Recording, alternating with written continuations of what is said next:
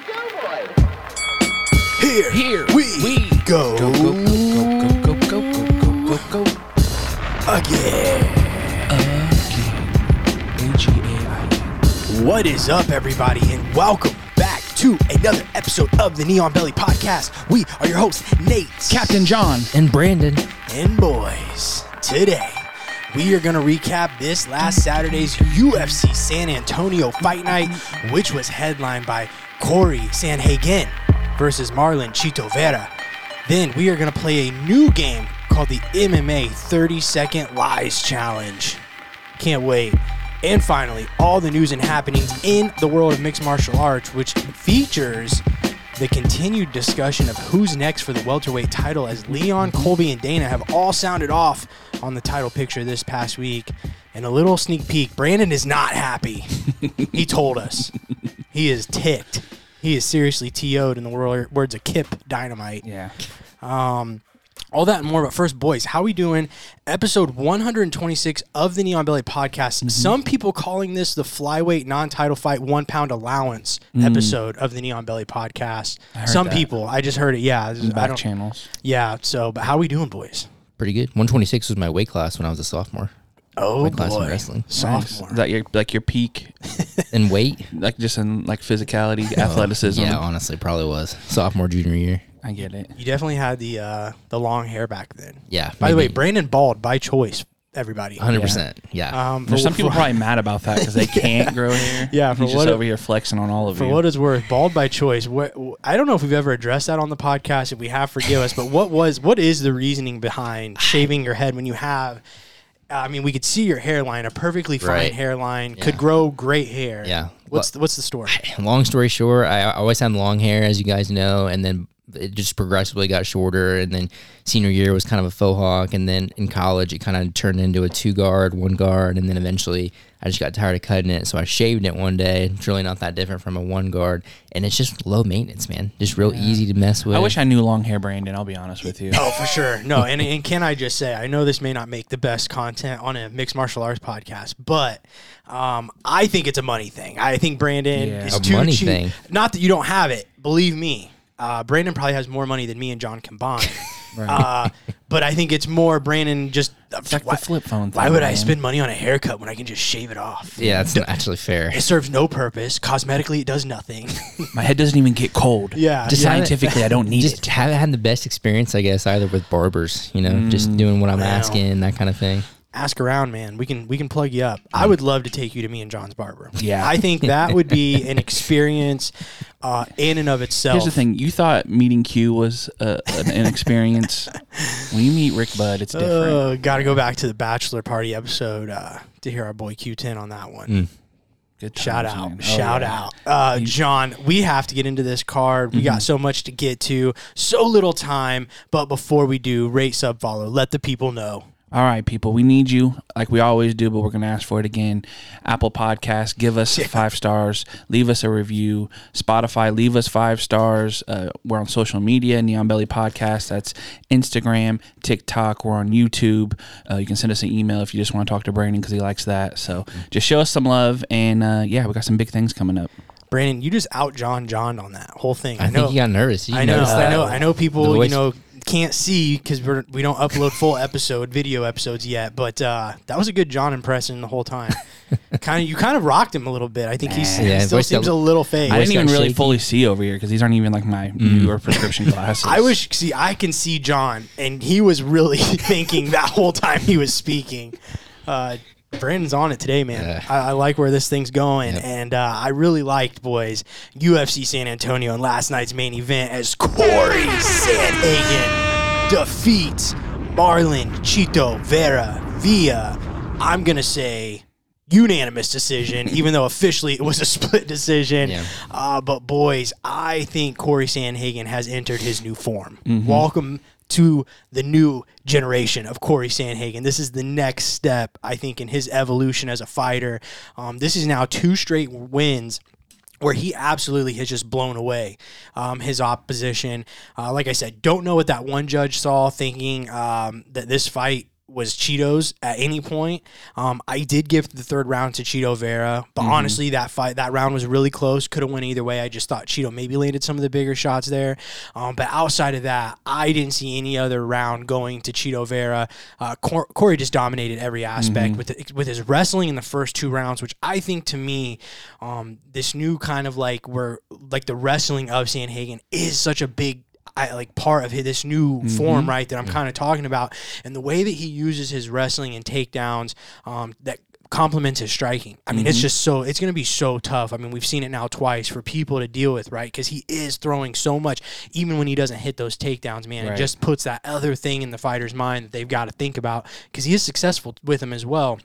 But then in the later rounds, the lateral movement from Cory, the volume, variety of striking, going to that body a lot, landed some really big body shots to Chito, just too much for Vera, in my opinion. He really disrupted Vera's timing. I also thought defensively he was super sharp, made it really frustrating for Chito. I thought you could see that visually with Chito Vera. I think he was getting a little frustrated as well. But man, what more can you say today about Cory Sandhagen? Just a stud. One of those fights where like the whole time, I actually rewatched it immediately after just to see if there's anything I had missed from the first couple rounds, because I just kind of was zoning out those first 2 rounds, but the final 3, the whole fight, just kind of watching and thinking to myself, how is this guy not a world champion? Like, I mean, man. He just has every tool and added a few tools to his belt with the wrestling, like you said. Yeah. And really what blew me away was, as well, aside from the wrestling side, was the dynamicism in just his hands alone. Yeah. Kicking aside. Yeah. I mean, it's just, I feel like I've gotten so used to just seeing 1-2 down the pipe, 1-2 down the pipe, one and a hook. But with Cory, he was just so all over the place with his hands. You can tell Chito just didn't really know what to do with it, didn't really know how to respond. And it was just really amazing to watch. Yeah. Yeah, and you know, we talked about Chito being a slow starter, and that first round, he was in some deep water and could never really even set his feet, it felt like. Cory was just on him from the jump. And I think with the takedowns, how nasty his elbows are, like it just amplifies everything that he does to the point to where, like, maybe losing that decision to TJ was really a big blessing in disguise for him, because now this is a whole new version of him. And he's kind of added that to his tool belt with the wrestling now, that it's a really tough matchup for everybody. Yeah, and Chito, like we did talk about him, and it's kind of a given now. Everybody talks about Chito being a slow starter, but he never finishes the fight like that, right? And I think that's where Cory deserves credit, is Chito never got into this fight. He literally never got out of first gear, right? I mean, fifth round Chito didn't look much different than first round Chito, you know, other than the fight was largely on its feet towards the end of the fight, because Cory was just, he couldn't get hit, you know? But I think Sandhagen deserves so much credit for that, because usually, especially in a 5-round fight, a guy like Chito, he cracks that code, right? I mean, that's what we've seen time and time again. And the fact that Chito just Sandhagen never allowed that, to me, just deserves so much credit. That had nothing to do with the slow start or anything. Now, I do think, but once again, I don't want to not give Sandhagen credit for that. Chito just didn't throw enough either, man. I think he only was credited with like 58 strikes to Cory. He was like almost doubled that, maybe 73 total when you talk about leg kicks and everything, and then Cory had almost 200. Yeah, I mean, you just, you know, in a 5-round fight especially, you just got to throw more, man, and just, but I just don't think Chito ever felt comfortable enough to do it, man. And like I said, Cory did just such a good job of just disrupting the timing and the movement and everything of Chito. Just phenomenal performance. Chito tried to open up there at the end of the 5th, and it was, you know, it was just way too little too late. You should have got that desperate in the 4th. Yeah. And, you know, earlier into the fight. But even then, man, I felt like when he was coming forward, I mean, he did have some success. He did land some big shots, but just Cory was just always out of the way, dude. Like, he just made it so difficult. Difficult. Right. So now as we kind of look past the fight, though, this bantamweight division at the top is a mess, right? I mean, we talked about it a couple of weeks ago after the Merab fight, but Cory said he would never ask for a title shot. This is Cory Sandhagen too, just a stud of a guy, man, but said he would never ask for the title shot over Merab because he deserves it. But he did basically call Merab out after that, right, with the little nice promo that he cut there. So, like, what do you guys think? You know, should they make Cory versus Merab next? Because I still think that leaves O'Malley as the next guy for the title shot after the Aljo Cejudo fight. And should we just, you know, or should we really just expect that O'Malley is the next guy and the Merab and... Sandhagen fight makes sense. I think Cory read the room. I think he read that he knows there's a high because O'Malley's not calling anybody out. He's kind of sitting off to the side a little bit. Yeah. So he probably knows like, hey, this guy knows he probably has this. He's the the draw in the division as far as popularity. Yeah. But I know Merab doesn't want to fight Aljamain. Sure. And if Aljamain wins, you need to kind of leave that open. So the best way to put yourself in a position to get the next shot would be somebody like Merab. Yeah, I'm not mad at that. Honestly, I wouldn't be mad at any three of those guys getting matched up in whatever way, right? Yeah. Whether that's Merab, O'Malley, Sandhagen, O'Malley even, I think would be fun. That's striking. But I think, like you said, John, you probably said it best in terms of he just read the room, and I think that was the most likely scenario of how this will play out. But I guess we'll have to see. It all kind of depends on. We talked about it a few weeks ago, I think, with Cejudo and Aljamain, how that kind of ends, and we'll see. Yeah, I love the idea of Cory Sandhagen versus Merab Dvalishvili. It excites me the same way that Cheeto Cory did. That same, exciting. I mean, who wouldn't want to see that? Like, Cory probably technically the better fighter, but how are these guys going to now respond to Merab? I mean, who's going to stop that machine, right? And I think Cory right now, honestly, I mean, other than Aljo, I want to see Cory try it. You know what I mean? Like, I mean, who can shut that down? And I think out of O'Malley, even Cejudo, we can throw him in there. I really feel like Cory has the style and the technical ability to possibly be the guy. Because remember, after the Merab fight, we're like, who does anything with this guy? Right. Well, it's interesting, too, because you look at, do some MMA math, and Piotr beat Cory, and then Piotr goes out and loses to Merab, right? But at the same time, we were talking about how Piotr seems to not have really hasn't changed much. Cory has done that, right? We just talk about it from last night. Like, he's constantly moving up in terms of his levels. So I think, like you said, he does have something to offer Merab, whereas, Piotr recently didn't. And I think in a division where you have these guys who do just want to call for the title, he's going to be, the breath of fresh air to a matchmaker. Like, oh, this guy wants to fight, one of these guys under. And, we've seen sometimes when you do the organization favors, you get a favor. So it's a really smart move by Sandhagen. Yeah, and if typically a guy like Merab would not have to fight again to get a title shot. Like, he would just earn it off of merit and what he's done so far. But given the unique situation of him and Aljo, and we don't know how that's going to play out quite yet, it does make sense for him to probably fight again. Yeah, he was turned up in the crowd. He went on Twitter and said, let's go. Like, he's definitely about the fight. So I say if he's willing to do it, then absolutely, what are we waiting on? The only thing that I will say about that is whoever wins that fight 100% has to be number one. Like, their next fight is a title fight. So if that's what they're going to do, they'd almost have to book it around or on the same card as the Bantamweight title fight with Cejudo Aljo winner versus Sean O'Malley. If O'Malley is believed to be next, which I think we can all agree probably will happen. So they would have to just book them around on the same card. But I actually think that timeline can make sense, right? Like, Cejudo Aljo are we're a month or so out from that fight. Was it in May? Yeah. So yeah, we're coming up on a month. They just fought.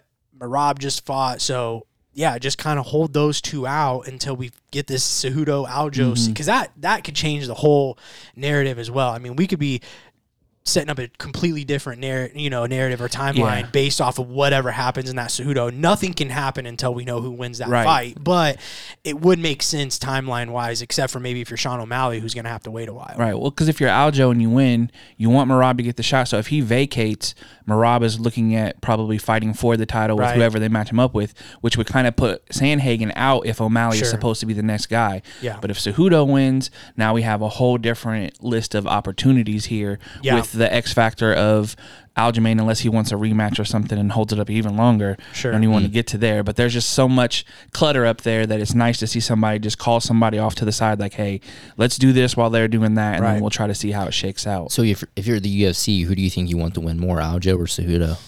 Ooh, Cejudo, right? Yeah, you would think, but you know what though? Like, if Aljo beats Cejudo, who, I mean, dude, if Cejudo wins that fight, it's going to be so hard to argue him as being one of the greatest, sub 145-pound fighters of all time, right? So, but if Aljo beats Henry Cejudo, we know Aljo's going to move up, probably regardless, win, lose, whatever. It would set up a massive fight between Volk and Aljo. You know what I'm saying? Like, that fight, because I mean, it would sell itself, essentially, especially if he beats Cejudo. Regardless of how long Henry Cejudo's been out, you know, his name still carries weight. Right. So it would just make a fight between those two. I think it's kind of a win-win, honestly, because I just don't think they're that worried about Merab. You know what I'm saying? Like, I think they're just kind of like, well, if he gets there, he gets there kind of thing. Well, and if things can work out to where they don't have to keep trying to push Aljamain into fighting him, I think it's better for the, obviously, you know, the idea of them two matching up against each other, skill for skill, is crazy. Yeah. But to get rid of that whole narrative and having to fight against that probably helps them out. But you know what, too, at the same time, like, if Cejudo won, would anybody sitting here be shocked if his next fight isn't against Volk for the 45-pound title? Yeah. You know what I mean? Like, I mean, would anybody be shocked by that? And then if that happens and he were to vacate and, you know, Aljo's next fight isn't guaranteed a featherweight title shot, does then he stay around at 35 again, which then creates a logjam for me? I mean, that's what I'm saying. Like, a lot of headache. We literally have to see how this title fight kind of works itself out and who wins and then go from there. But because you just don't know. But I just wouldn't, I mean, sitting here today, would not be shocked if Cejudo win, lose, whatever, if his next fight wouldn't be against Alexander Volkanovski. Which is hilarious because this whole time Volkanovski's trying to go back up to fight Islam and he's trying to go up to fight Leon. And one thing we know now about Volk, and I love this about him, is he loves the super fight. Oh, yeah. So if Henry Cejudo is down to come up, or Aljamain, he's sticking around at 45. Yeah. Like, he's not going to say no. As much as he probably wants that Islam fight back, he knows that fight's at 55 with whoever the champ is always there.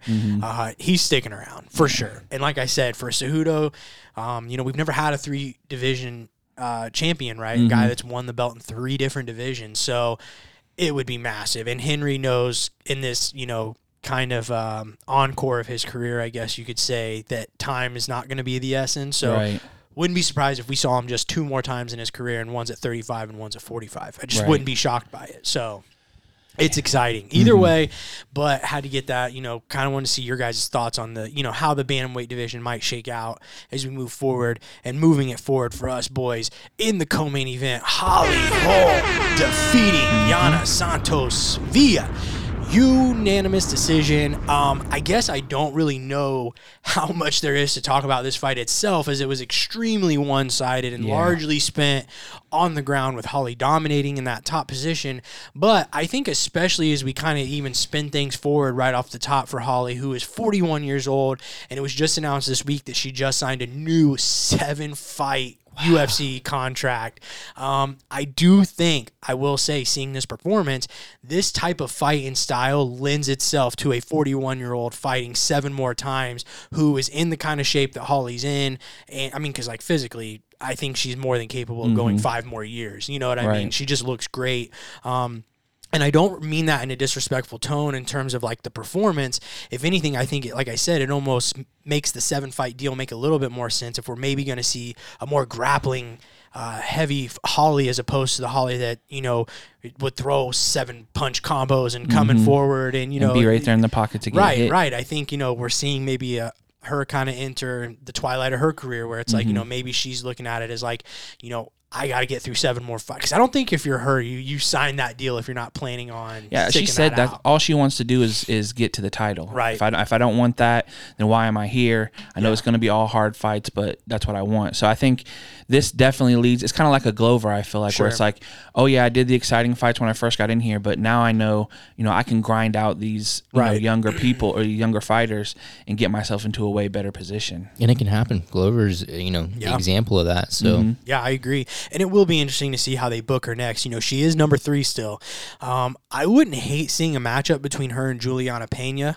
You know, 2 former even though Pena, you know, obviously coming off the title loss, but 2 former champions looking to get back to a title shot. But both probably do need another big win to really stake their name, even though I don't really know where the bantamweight division is right now, man. I mean, there's just no like clear-cut contender, and I mean, Holly is a name. I don't know if a win over Yana Santos, who was out for 2 years or something like that, if that gets you a title shot, but I wouldn't be shocked either. I mean, but I really think her and Pena would be an interesting matchup, and I don't think those two have ever fought. I'm not sure. I know we also have Raquel Pennington at number 2. Yeah, but see, I almost feel like Raquel deserves a title shot. Yeah, because she's on like what, a 5 or 6 fight win streak. Yeah, and I don't think she's fought Amanda yet. And didn't she just beat like Marina Aldana or Ketlin Vieira? Ketlin Vieira, yeah, that's right. Yeah, so and like Ketlin was right there. Like everybody thought if she won that fight, like she would be next. So to me, I feel like Raquel, if anybody, deserves another crack at the title. And then, like I said, you could have Pena and Holly, two who need a win to get back to the belt, but winner of that comes out looking like a number one contender probably. Yeah, and I think if you're Holly Holm, you're probably looking at this like, how much longer does Amanda fight? Yeah. And if she's not here in this division, who's going to stop me from getting to the title? Sure. And there's not really, I mean, just how we said at the top, there's not a lot of people there who are like super buzzing. So if you're Holly, maybe it's like if I have to do 2 more fights and Amanda's out the way, I can have a title here. Yeah, I agree. Boys, our next fight in the third. Oh, wait. Do you hear that? It's coming straight from your phone. Oh, what the heck? Well, that was a fail at times 20,000. Turned up the wrong thing, boys. But we're going to hit it again. It's still not even doing it. There you go. There we go. The train, baby. Boys, Nate the Train. Let's go. Landwehr defeating, Austin Lingo via second round sucker punch, rear naked choke. That's what he called it, not me. I do have, I don't know what my phone's doing now. It's spazzing out. I do have Nate the Train's post-fight. I was going to play it over this, but now it's saying that it's not discovering it, so we're just going to try to play it over the mic. But take it away, Nate the Train. Was the submission always part of the game plan? No, man, I knew, man. I was watching. That's the difference between, man, JV and varsity, babe. I'm varsity in the UFC. Hey, I got a highlight reel like Evel Knievel. I got swagger like Elvis Presley, and I'll be damned if I ain't handsome. Nate the Train. I'm with him when he's right, man. Oh, yeah. And hey, like, while you're at it, take a look at the biceps. Oh, boys, what a great performance by Nate the Train here, extending his win streak to 3 straight. And honestly, at this point, I don't know what I look forward to more with a Nate Landwehr fight. The fact that he's always exciting, never in a boring fight, or these post-fight interviews, right? Yeah. I mean, this dude is just dripping with everything if you're the UFC that you want in a guy like Nate Landwehr, right? Oh, yeah. I don't know the last time we've had somebody, because, like, obviously, I mean, his fighting style is very exciting. Like, his only losses since like 2016 are 2 first-round knockouts. Everything else is him kind of finishing people or just dominating them. And then his mic skills. I mean, this dude is a walking quotable. The UFC hasn't had somebody like that in a little while that wasn't like maybe on the top end already. But I think he has potential to talk himself into some pretty sweet situations. Yeah, no, I agree. And and real quick, I will say too, fair play to Austin Lingo in this fight. You know, he came out and got right in Landwehr's face, refused to be bullied in this fight. And for fights to kind of be like this, it does take another guy to be willing to come at a guy like Nate Landwehr, right? But Landwehr was supposed to fight Alex Caceres in this fight.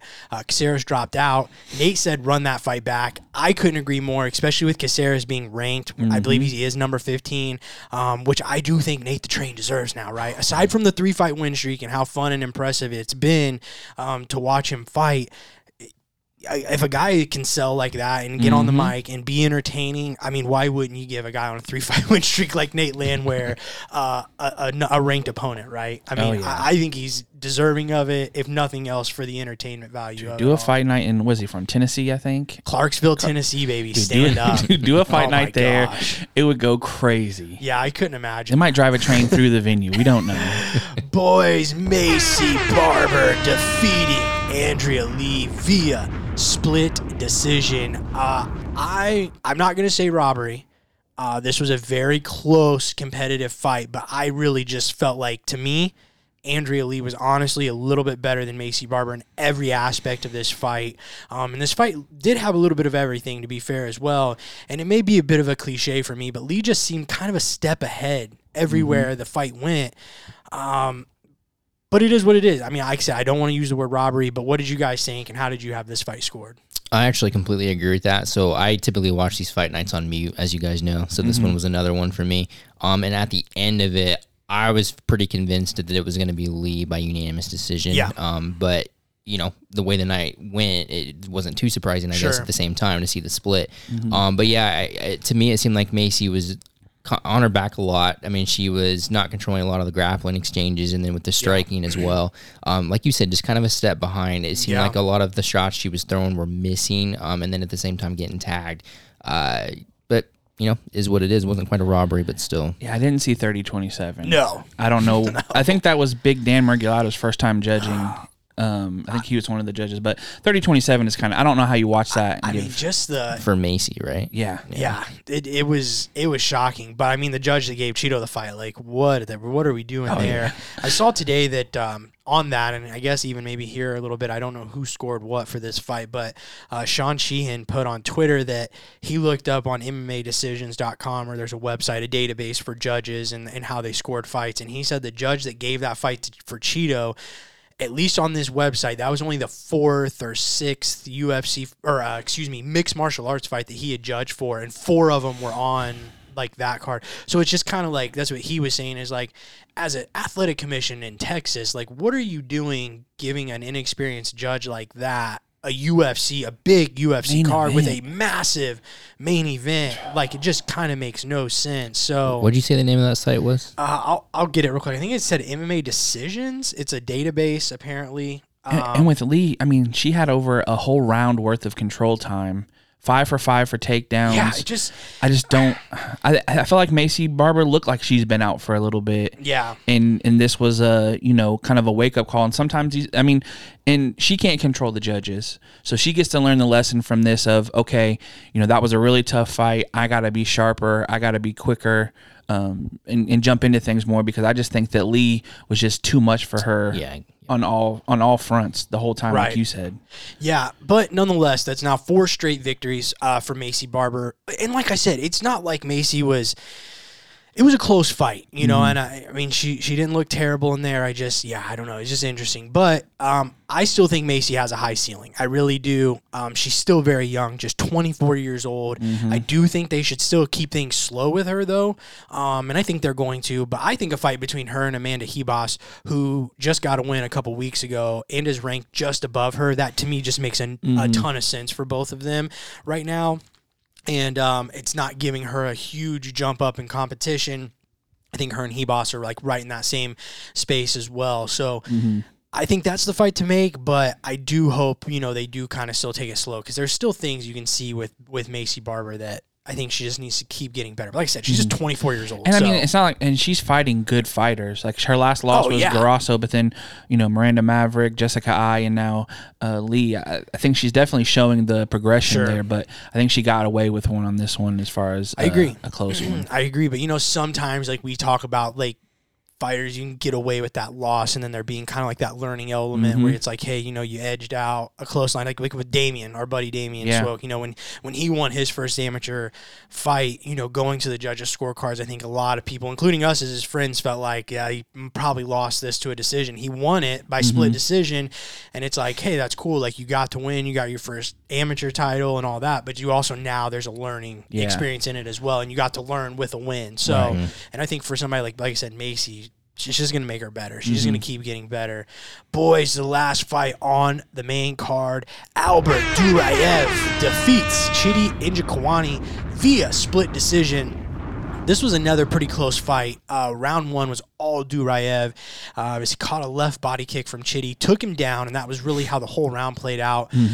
I thought right from the beginning you could see that Chidi was fighting a lot more reserved than we've kind of seen him. He was I think you could tell he's just worried about getting taken down. But I have to say, I did have Chidi winning rounds 2 and 3. I thought Chidi won this fight. To me, personally, just felt like he landed the bigger shots, maybe not the most shots. But I thought Duraev was maybe throwing more, and I felt like Chidi just, maybe the volume kind of added up more for the judges than the actual singular shots from Chidi, which is fair. But I mean, that body kick he hit Duraev with to start the third round, that was probably the most significant shot of the whole fight. That was just like a whip. But I think maybe, like I said, just kind of lack of activity there, just maybe in the judges' eyes didn't play. But your guys' thoughts? I wanted to ask you guys about round 1. Did you guys feel at all like that would be a 10-8? I don't think so. I don't know, though. I mean, he did take him down pretty early in that round. But no, I don't think so.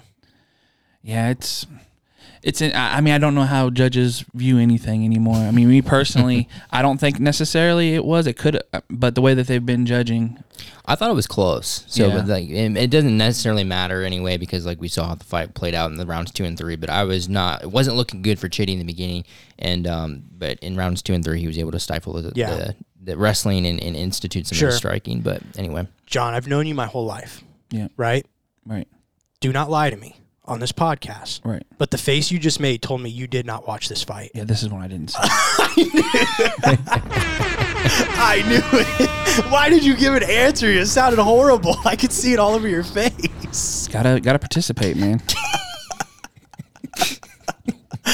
I'm telling you, I've known this guy. Oh my gosh. I've known this guy our whole lives almost. And I could see when you asked that question, John the was 10-8 like, question. yeah, like dial-up internet. That's what John's eyes were doing the whole time he was answering. If it was a 10-8 round. I can't see him like unless I do one of these. So Oh, John, just don't say. Just next time, be like, hey, honestly, didn't see it. Let you know. That was great. I mean, even if I saw it, I probably would have the same answer. yeah, I believed you. Look, I didn't bat an eye. So Here's the thing: you got so many years of being able to read facial expressions. Nobody else would have read that. I'm like my glasses just fogged. I was laughing. dang it! Now I have to go back and watch the clip or something just so I can see it. That'll probably end up being a clip. That was hilarious. Because his face, I'm telling you, I can put the dial-up internet. I know that face. That's the one I didn't get to see. Look, my It glasses. was in between. Oh man, that's great. Okay, so back to this fight. I will say I'm not completely ready to get off the Chitty train yet. I think for me as a fan, though, and this is why I'm going down this one a little bit, because I think, this was a guy that we were all pretty high on. I mean, when we did our rank these 5 fighters, rank these 5 unranked fighters, he was one of them that we put in there, right? Mm-hmm. And all those fighters were in there for a reason. We thought they were, had a high ceiling. So I'm not ready to get off that train. I just think for me as a fan, I think I just kind of personally have to temper my expectations for what I thought of him, if that makes sense. I kind of thought he was a guy who may end up fast-tracked to a title, honestly. That's how good I just personally projected him to be. And we do see guys adjust and kind of change their styles as fights get bigger and tougher. But with all due respect to Duraev, I didn't think this would be the guy or the level of guy where if you're Chitty, you'd kind of feel that cautious, right? Because to me, he just seemed very worried about this fight ending up on the ground. And I understand it because Duraev is a phenomenal wrestler and he's great on the ground. But for me, like I said, as a fan, it just tells me that he may have had some serious holes or questions about that aspect of his game that maybe he knew weren't up to snuff. And we do hear fighters say all the time, before you walk out, there's nothing worse than having that doubt in your mind or questioning if you did everything and ticked all the boxes. And we also talked about last week with Usman, what Bisping said about when you get knocked out in your last fight, it's all you can think about in the back while you're warming up. Like, I can't get knocked out again. So, maybe the RoboCop fight kind of hurt his confidence a little bit, maybe the pressure of being in Texas in his hometown, but I do think after he kind of takes a step back and looks at this performance, just because it's not what we've seen of him, I do think he's going to come back a lot stronger. I really still feel like the ceiling's high for him. It just, for me, I'm like, oh, okay, well, maybe, there is some serious things that he's got to work on in his game still. Well, it's that, or Duraev is just that accomplished in the wrestling, right? We just don't know until we see him again with somebody that has a similar, something similar to offer in terms of the wrestling. And I do think Duraev is very next level on the, especially in that grappling department, especially being Chitty was just massive, dude. He almost looked like a 205er in there, right, against Duraev. So, but like I said, to me, just kind of, you could tell a little bit that lack of confidence, I thought, from Chitty, which is not what we've seen from this guy, right? I mean, he's just been like straight lumber when he's seen coming out in these fights, and just wasn't your typical Chitty performance. But don't want to take away from Duraev. That was very impressive as well. And I thought Duraev actually gave a great account for himself on the feet, which I know the commentary said, in the lead up to the fight all week, that was something that he said he was going to prove. Sorry, Didn't mean to kick you there. Unfortunately, boys, our featured bout curse continues as Manel Kopp versus Alex Perez was canceled night of the fight due to a medical issue on Perez's side. He did say last night on Twitter that as he was warming up in the back, he actually ended up having a seizure. And you know, obviously, yeah, I mean, so hoping all is well with him and he's able to recover and get this figured out. He said he's going to go do some further testings, but that he's fine. Hate that it happened, but I will say glad that it happened in the back and not in the middle of a fight because, you know, man, as we've seen with Isaiah,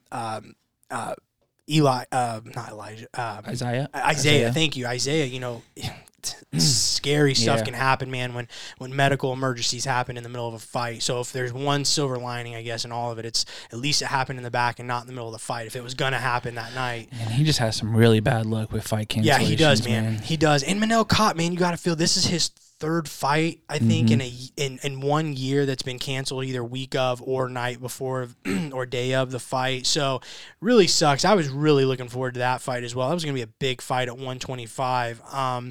Hopefully they give him some type of compensation because you're going to have to pay for that. Yeah, I was going to say that's a lot of money you're losing there too. I didn't hear anything. I'm sure somebody, I didn't watch Dana's post-fight. I just saw some clips. I didn't hear anything, but I'm sure somebody asked. I would be very shocked if he doesn't pay. Yeah, either that or you have to book him like immediately for the next couple of weeks. They're usually really good, the UFC and Dana about paying guys that money, you know, when that kind of stuff happens because it's just freak accident stuff. Boys, before we get into the 30-second challenge, Brandon, update us on our score. So I'll say score because we only got one fight. You both picked Veer. I picked Sandhagen, so I got 3 points. So now the score is Nate, you got 26, John 20, I have 19. Nice. So closing a little bit. Yeah, there you go. And it sucks too because I felt really good about my Kopp pick as well. So, but like I said, the bigger thing is just glad Perez is okay and all that as well.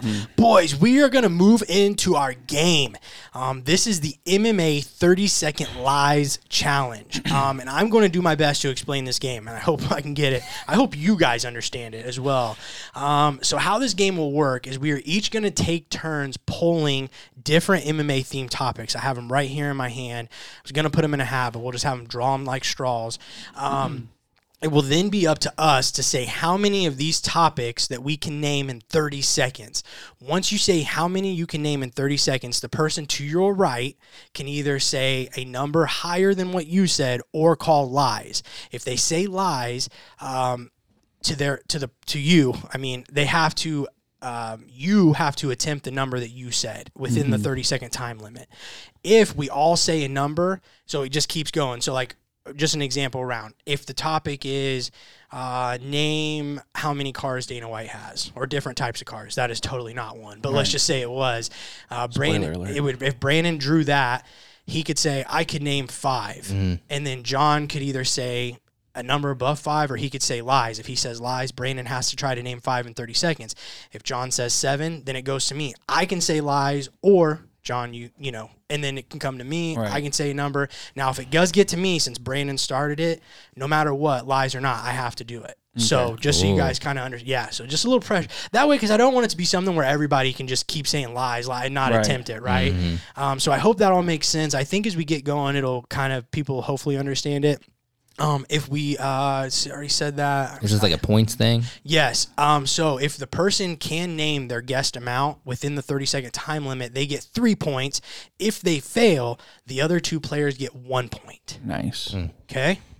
So let me pull up the timer. This is either going to go really great or really bad. Yeah. I think we will start with Brandon. Yeah. Because we've seen when the time pressure comes on, mines go blank, so that's a good point. Dude, that 30 seconds. All right, let me kind of mix these up a little bit. I'm gonna do this one too. I'm gonna count them out with my hand. Alrighty, Brandon, pull our first. So when I pull it, you just read it. Just read it. Yep. And then I'll be the first person to give. He will. Okay, since he's drawing it. What is our first topic? How many different submissions can you name in 30 seconds? 6. John.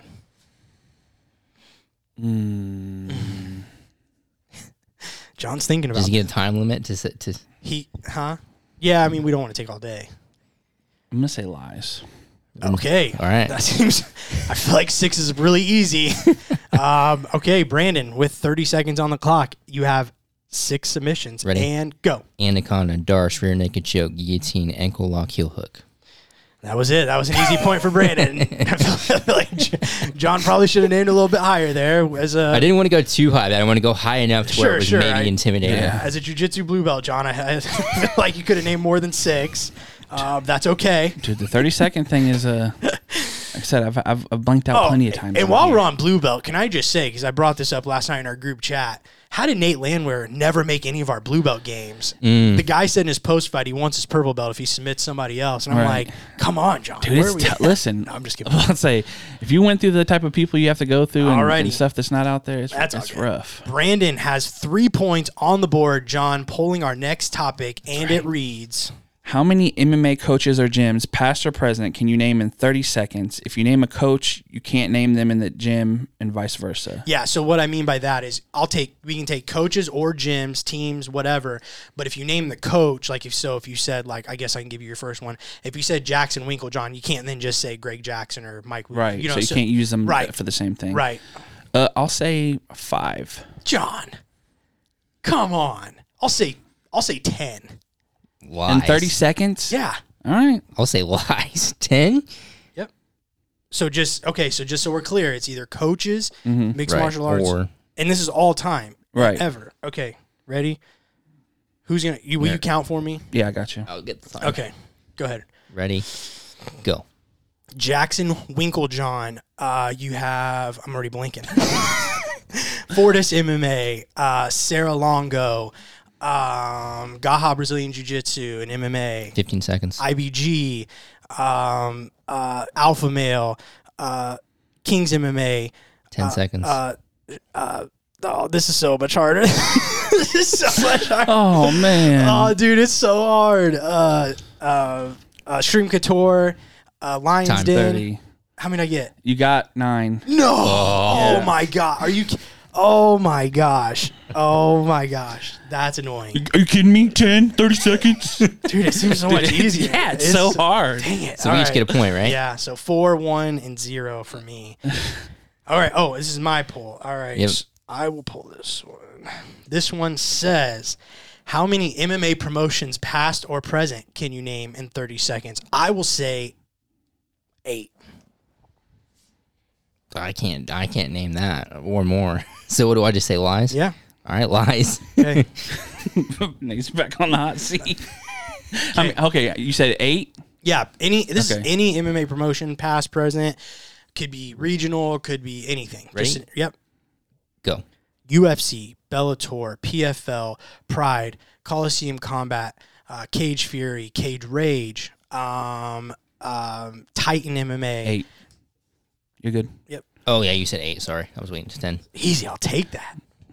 All right, so me and Brandon now, 3. 4, 3, 1. Yep, 4-3-1. Brandon taking a lead here, a 1-point lead. All right, Brandon, next on the clock. I still can't believe it. It's like, if anything, I wish I would have just bombed it. And, like, now I'm sitting here in my head thinking about all these, like, dumb. Like, why didn't you think of this, Jim? Like, American Top Team, where was that? Like, come on. All right. It's so tough when there's a timer involved. Before UFC fight kits and uniforms, fighters could wear any brand or have sponsored or have any sponsor they wanted. How many of these brands or classic sponsors can you name in 30 seconds? This can be anything. It can be a clothing line, a fight brand. It could have been any type of corporate sponsors, any of those classic sponsors that you saw on shorts and fight banners back in the day. I'll say 7. I'll say 10. Lies. I'm definitely saying lies. Okay. That is a lot. All right, I'll count how many he gets. Okay, ready? 3, 2, 1. Venom, Bad Boy, Affliction, Microsoft, Burger King, Monster, Condom Depot, MMA Elite, Budweiser, and Alienware. Good job. That's actually impressive.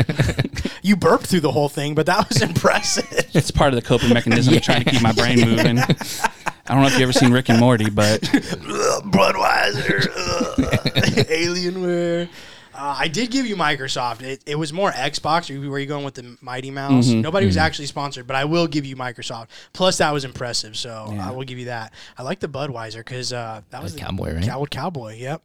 John's up. What we got next? All right. How many MMA fighters that fought in multiple weight classes, past or present, can you name? I will say 7.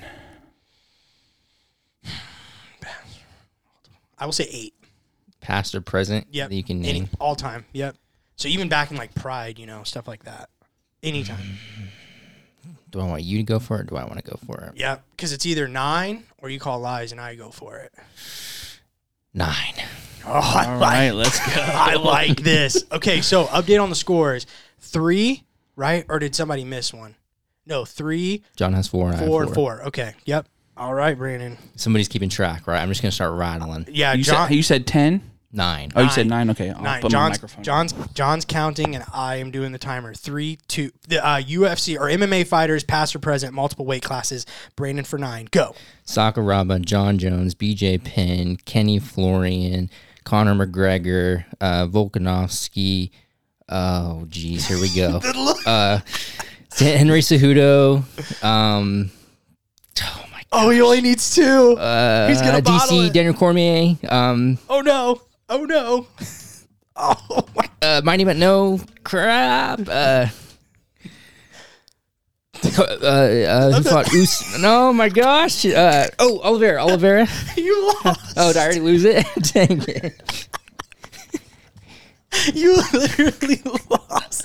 You said it right at 30.78 or something. The 9th one? The funniest one was Mighty Mouse did fight at 35. But you didn't commit. You didn't commit to Oh it. my gosh. Wasn't No. like way beginning in his career, like one of his first few fights, or Oh yeah, dude, you literally at like 31. It was like right at 31. You know who the I think first I one hit- I think of is Rumble. no, not for Welterweight me. all the way up to I heavyweight. kept getting dude. stuck on. I was trying to go weight classes, and I kept getting stuck at 70. GSP was when I was preparing to do this. I was like, okay, GSP. Yeah, and it just didn't come out. That's how it was at the gyms. Dang it. So John's in the 5, lead. 4, 5, 4, 3. and 4. This Oh is yeah, 4. 4. Yeah, John. You're up by 1, and you're up with the poll. What do we got? All right. It's so bad. Wait, no, I thought it would be you. When's the last one you did? He just went. Now it's your. Oh, okay. but wait, who? Oh pulled wait, no, it? you pulled it. Yeah, So yeah. it would be me. Sorry, let's take that one. That's fine. Okay, the next one. How many U.S. MMA fighters, past or present, can you name in 30 seconds? 10. Lies. Okay. Can you run the timer? Yeah. Alrighty. Ready? 3, 2, 1, go. John Jones, BJ Penn, Matt Hughes, Aljamain Sterling, TJ Dillashaw, Joseph Benavidez, Uriah Faber, God, this is so annoying. Don Fry. How many am I at? You got 2 more. Oh my gosh. Cowboy Cerrone and Ryan Spann. 25 seconds. Oh, You dude, had I am literally sweating over here. Well, you know what happens is you say one thing and it opens a new door for you of possibilities Dude, of like answers you can No, think of. like you guys, I Yeah, am. your glasses are foggy. I'm over like there. genuinely like that. Literally made me sweat. Yeah, this one isn't good for a bad heart. I'll Oh tell you my that. gosh, dude! I'm so glad we only have 2 of these left.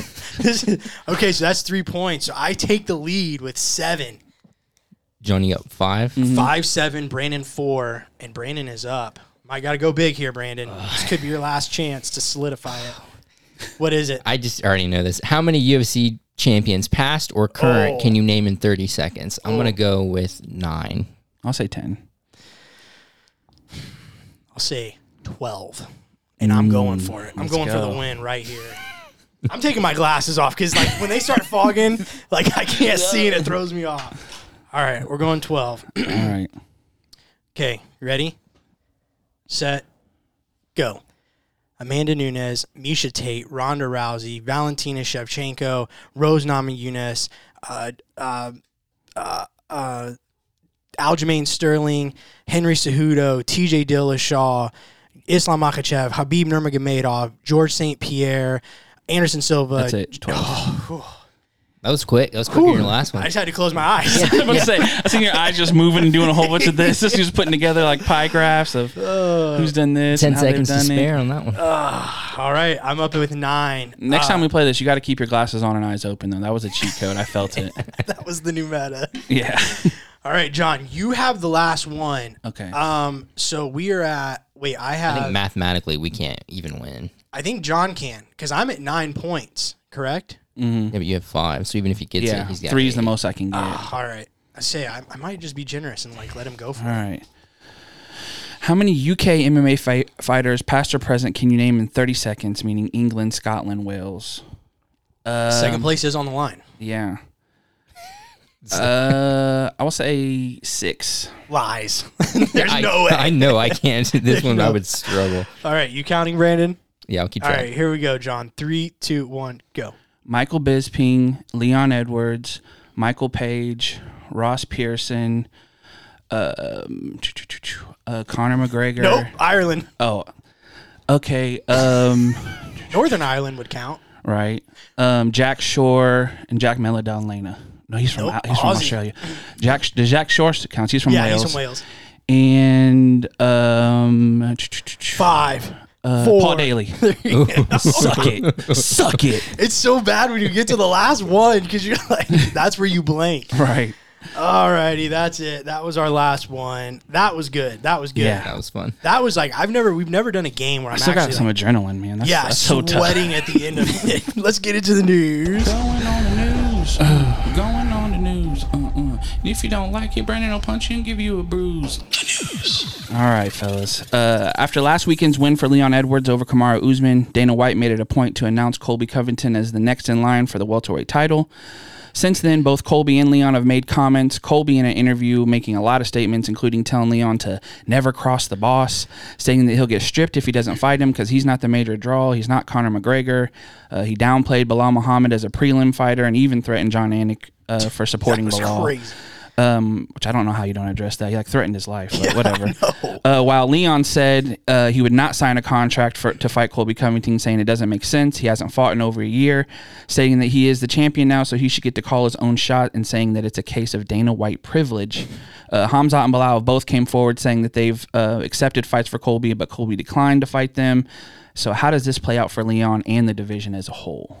Yeah, well, and then you had Dana White doubling down in his post-fight presser last night, saying that Colby's next. Then he tried to justify Colby got skipped over, and then he kind of mumbled through. He was like, he got in, he's dealing with his stuff, and like he didn't really have a good excuse for how does Colby even get past in that whole thing, you know what I mean? And then he instantly went into well, Leon didn't fight for 2 years, which we talked about. A lot of that was COVID. He had how many fights canceled, couldn't get to the U.S. I think there might have been an injury in there as well. But yeah, the biggest criticism that we got this week on social media was us using or saying that Bilal in last week's episode, in our clip that we put out across all social media platforms, by the way. Appreciate the interaction, though. Right, 100%. Keep them coming. Yeah, it was people saying that Bilal doesn't deserve the shot over Colby, and what everybody said was that Bilal doesn't sell and that Colby will sell more. But my argument to that is, where are the numbers to show that? It's like I was telling you guys, Bilal has never main event a pay-per-view, therefore there are no numbers to show any of that he doesn't sell or that Colby sells more or whatever. And if it's all about who sells more, then why don't we wait to see who wins next week's Masvidal Burns fight, because there is no bigger pay-per-view star in the middleweight division right now than Jorge Masvidal. Yeah, or what I said. Said middle. Yeah, sorry, welterweight. And the numbers there actually prove it. Colby's best pay-per-view was the Usman rematch, which did 700,000 pay-per-view buys, and the first Usman Masvidal fight did 1.3 million. Right. Almost double. You know what I mean? I think the first or the second Masvidal Usman did right around the 700,000. Just for a reference there. I would also say to people who are underestimating, Bilal's selling power is don't underestimate the Muslim people and how much they back their fighter as well. We've heard stories about that locally in the Chicago area. And yeah. When Bilal fought up in northern Indiana, we've heard people that were in Maryville and said his people just came out, filled up the whole venue. Yeah, it was crazy. I think Uncle Mark was telling us that story. And I also think the selling thing is silly because no one says that it has to be a main event of a pay-per-view anyways. If you did Leon versus Bilal in October on Fight Island in the Middle East with Islam as the main event, who is already rumored to be on that card anyways, you don't think that pay-per-view wouldn't sell? I mean, come on. Who cares if it's Colby or not? So I think the whole who sells more argument is a little bit silly. I know it does play into some things, and I know a lot of people were like, well, what about Conor? Dude, I get it, but look, Conor is literally the 6th highest grossing pay-per-views of all time. A walking million sales. Yeah, the highest 6 pay-per-view selling of all time all have Conor McGregor's name on them, on the marquee. It is, I mean, I'm not saying it's justified. It just is what it is. But I think as fans, we should always root for the guys who are staying active, fighting the best guys, and are on 9-fight win streaks over guys who are, sitting out for a year trying to wait for a title shot. And if you look at Bilal's last 3 wins, right? Stephen Wonderboy Thompson, Vincente Luque, and Sean Brady, who was undefeated, by the way. If you don't think a run like that warrants a title shot, like, I got nothing for you. I mean, I'm sorry. Like, what more do you have to do? I would love to see Colby go on a 3-fight run like that. I mean, we were talking about, I think last week, is other than like RDA, I don't think any in Masvidal. Woodley's gone. Maya's gone. Yeah, nobody that he's even beat in this division is still around. So, and Bilal just beat 3 guys in a row that are not just around, but still very relevant in this division. And that's why I said I'd love to see Colby fight those 3. He's extremely talented. He could probably beat all 3. I'm not saying that by any means, but go in there and do it. Well, there's not. That's all it is, man. There's not any proof toward because like. This is my problem with it. So Dana also said that, well, Leon set out and he got the shot, but Leon still had to fight Nate Diaz after the layoff. Absolutely. Colby hasn't fought anybody since the layoff. Masvidal. No, but how long has he been out since the Masvidal fight? A year, just over a year. But that's what I'm saying is after the layoff, Leon fought Nate Diaz, and then he got to the title fight. Sure, I got you. Then he also said that, well, if Usman isn't here, Colby's the champion. That's hard to say when this guy just beat the guy he couldn't beat twice. Sure. And Colby hasn't fought any of the guys who are in the top 5 or 10. Right. Well, even though Leon had his layoff, he still was on like an 8 or 9 fight or whatever his win streak was at the time. And on that layoff, real quick, I'm gonna get on that layoff, accepted a Hamzat fight 3 times. Right. 3 times. And we know now that Colby's denied a fight against Bilal. There's receipts for that. Hamzat said he signed to fight him like 4 times. Yeah. Nothing happened. So I don't understand how you give a guy the title shot who's done all the things you said are not going to get you title shots. Right. And that makes it so tough as a fan because, do I think that Bilal would beat Leon? I don't know. I don't know for sure. I felt like the fight that they had before, Leon was doing really well and then the eye poke happened. Yeah. But do I think that Colby deserves it? Absolutely not. Yeah. And I think that you're setting a very bad precedence in the locker room of saying, hey, no matter what, Leon's the guy now, so he has to fight whoever. And it's like, but you don't make other people do that. Sure. It's just fitting your narrative for this guy. And he's like, well, I'm not a big Colby guy or whatever, but that's a lie as well because clearly you just gave this guy, and he's like, oh yeah, he made weight and a million other reasons, but he only named 3 things of why he deserves it. You said it last week perfectly. Does that mean Sergey Pavlovich gets John Jones next? Because guys show up and make weight all the time. Right. I mean, it's just nothing is consistent, and it's a problem we've been having all year around the sport in general. Sure. I don't have anything to add. I mean, you guys kind of covered most I've been steaming about it since last night. No, me too, dude. It's really frustrating. I mean, like I said, even if it's not Bilal the next guy, wait 1 more week. Let's see who wins between Burns and Masvidal because same thing. I could argue then if Burns wins, his track record as of late would warrant a title shot, I believe. And if Masvidal wins, well, guess what? He sells more than Colby. So then I guess if it's all about selling. And with Masvidal and with Bilal, there's some sort of history there with Leon. Whereas absolutely. Colby doesn't have anything. Yeah, I mean, just the Masvidal storyline. He's a great seller for the UFC. Like I said, right now, there is no higher seller in terms of pay-per-view in that division than Jorge Masvidal. Like it or not, whether he's the best guy or not, same thing with Conor. It's like, unfortunately, there are some of these guys, whether we like it or not, that it's a cash grab, right? Yeah. I mean, Cejudo's probably that for Aljo. I mean, it just is what it is. So, I don't know. I'm with you. It's just a little frustrating, especially when that division right now, more than ever, is just on fire. And, hasn't been this hot since, GSP's probably left. And it's like, we've got, like, a couple people sitting here that... I would be happier if he just said, I just want Colby to fight him. Because then I'm not going to have to tear down everything he's saying because nothing that he's saying lines up with, well, who else deserves it? Right. Well, we can name that list too because Shavkat's done way more in this division than Colby has and has beat, arguably better people. Do you think? I mean, the only thing I can logistically think at this point as to why he wants Colby to fight him so bad is he just wants Colby to be the champion. Like he just wants. I mean, it's not his guy, but because why else do you think he deserves it? right.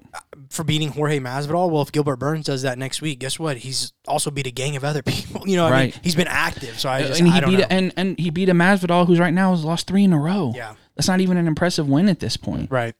Yeah. What do we got next? Okay. You already mentioned Holly signing the contract. Yeah. Also in contract news, Paulo Costa gives an update on his contract situation, saying that he hasn't signed yet, but he's reached a deal with the UFC regarding pay.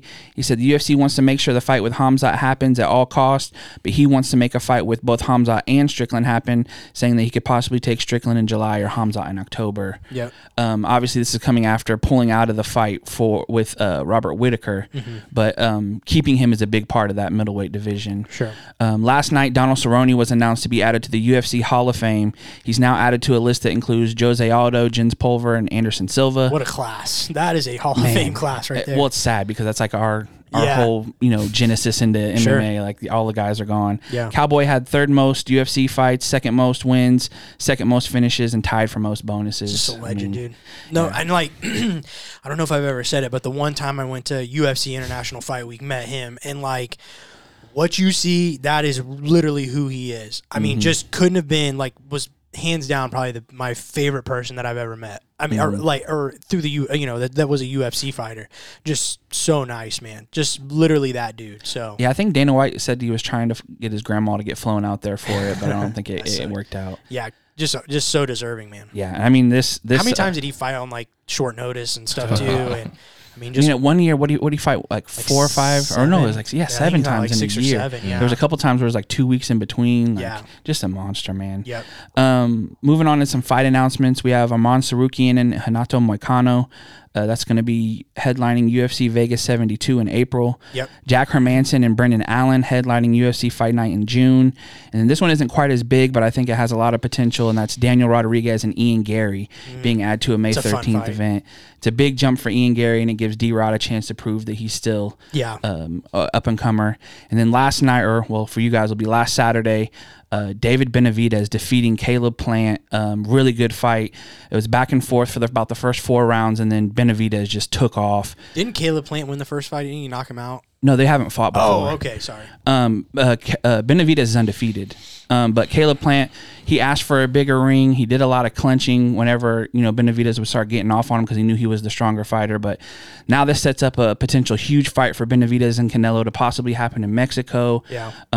Just really big things. But Benavidez putting on a really big show and getting kind of like the pass from beating Caleb Plant, who's recently fought Canelo. Sure. So, John, what is our song of the week? I think in light of his performance, entering the title conversation, we have Enter Sandman for Cory Sandhagen by Metallica. I love it. I love that. Go ahead and tell us your one for the people as well. Oh, man. Kokomo, man. Yeah. Lost in state to Ben Davis. They got it really close, got it within 3, ended up losing. But for a team that, kind of came out of nowhere, and it's just really nice to see the city got behind them, went out there. It was really, really, they sold out Gainsbridge. Yeah, it's pretty crazy. Probably lost because we weren't there, right? Oh, yeah. 100%. So, and I know we talked about going, but first off, I didn't know how they do high school game tickets is horrible. They sell it by the session, so you're buying for 2 games, which means you really got 4 schools trying to buy, 17,000 tickets or something like that. Then they did it through a link and stuff. I just wasn't privy to it, and by the time I got to the link, everything was up in nosebleed, and I'm like, look, love Kokomo, love my alma mater, love everything about this situation. I'm not driving down to Indianapolis to sit up in the top row to watch a high school basketball game when I can sit at home and watch it from the comforts of my couch. State, man. Yeah. It's the one game they needed you. It is big. Dude, you don't even get going on that. We could have... I'm just saying, I heard you guys talking about how important it was. It was, game. But dude, literally, I'm not going to go sit up top just to watch that. But let me ask you this. If Kokomo High School had the next Spencer Lee, Gable Stevenson, would you not go watch that kid wrestle? Oh, yeah, 100%. Okay, so what's the difference? And we're done. Yeah, and that's it. Yeah. Insert name X gets full ride scholarship to Iowa. Like, what if the kid had like Iowa, Minnesota, Penn State, all these big schools coming to watch him wrestle? You wouldn't want to go see what the hype was about? Yeah, 100%. Okay. Well, it's crazy too at the state game. There was like needed. a whole row of like all D1 coaches there to see Flory. It was really cool for him, and I mean, he had a good showing for himself for once again a guy who's only been playing basketball for a couple of years. No, so. I agree. Brandon, what is your one for the people? I don't really have anything good, so I guess I'll just say this. John, I know you've been on chess.com. Yeah. When are you going to send me a challenge link? Once I can beat the computer a little bit more convincingly. This is news to me. This should have been in the news. Yeah. So further explain this. No, I just randomly, because I've had I'll get bored at work and I'll download game apps that are free and like offline. And I like went through the tutorial and like, let's see what chess is about. I've never really jumped into it. So did you know he was downloading it? No. He just showed me that he's been on it. Like, Oh, okay. I didn't know if like you were scrolling like people to challenge. No, he screenshotted me like one of his games, and he was like, this is kind of a position I get stuck in or something like that. Yeah. And so I've been playing an unreasonable amount of chess, waiting for you. Well, I only play like once a week. Like if I get bored at work and there's nothing else going on.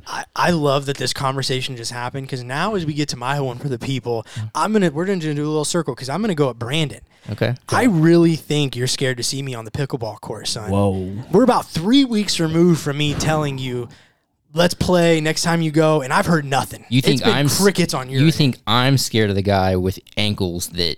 I swear to you, you will get on this podcast the next week and be like, dude, Nate's an athlete. Yeah, I had no idea. I don't disregard that you're an athlete. I think you're going to be like, wow. Okay, let's just do it right now. Where can we go play? Bon Air Park, let's go. Yeah, we can go play at Bon Air Do you Park. have paddles? Because I don't have any of the stuff. I don't. Damien, I think, does, though. Damien has paddles? Yeah, and a ball? I believe so. If not, we have sporting stores here. Yeah, I'll pay for it. Yeah, I will pay for it. And I think, too, I wouldn't mind a game of doubles, because I'm sick of Chase the Asian. We all know that. Yeah. So I wouldn't mind. You two versus me and Chase? Yes. Oh, okay. I'll take that. Yeah. I'll still take you one-on-one, though, Yeah, too. I want one-on-one with you, Okay. but then I say doubles. Team Prankum John versus Team Prank by John. That's what I want to see, because I'm so sick of it. That's all we got. Come back next week, boys. It's here, John. Are you ready to sweat it sir. out? Izzy versus Alex Pereira, the rematch for the middleweight title. We're going to get you guys set up for it with our picks and predictions, so come back. I can't wait. Until then, peace. Can't sweat more than this 30-second lag game. I'm so sweaty. My shirt is soaked.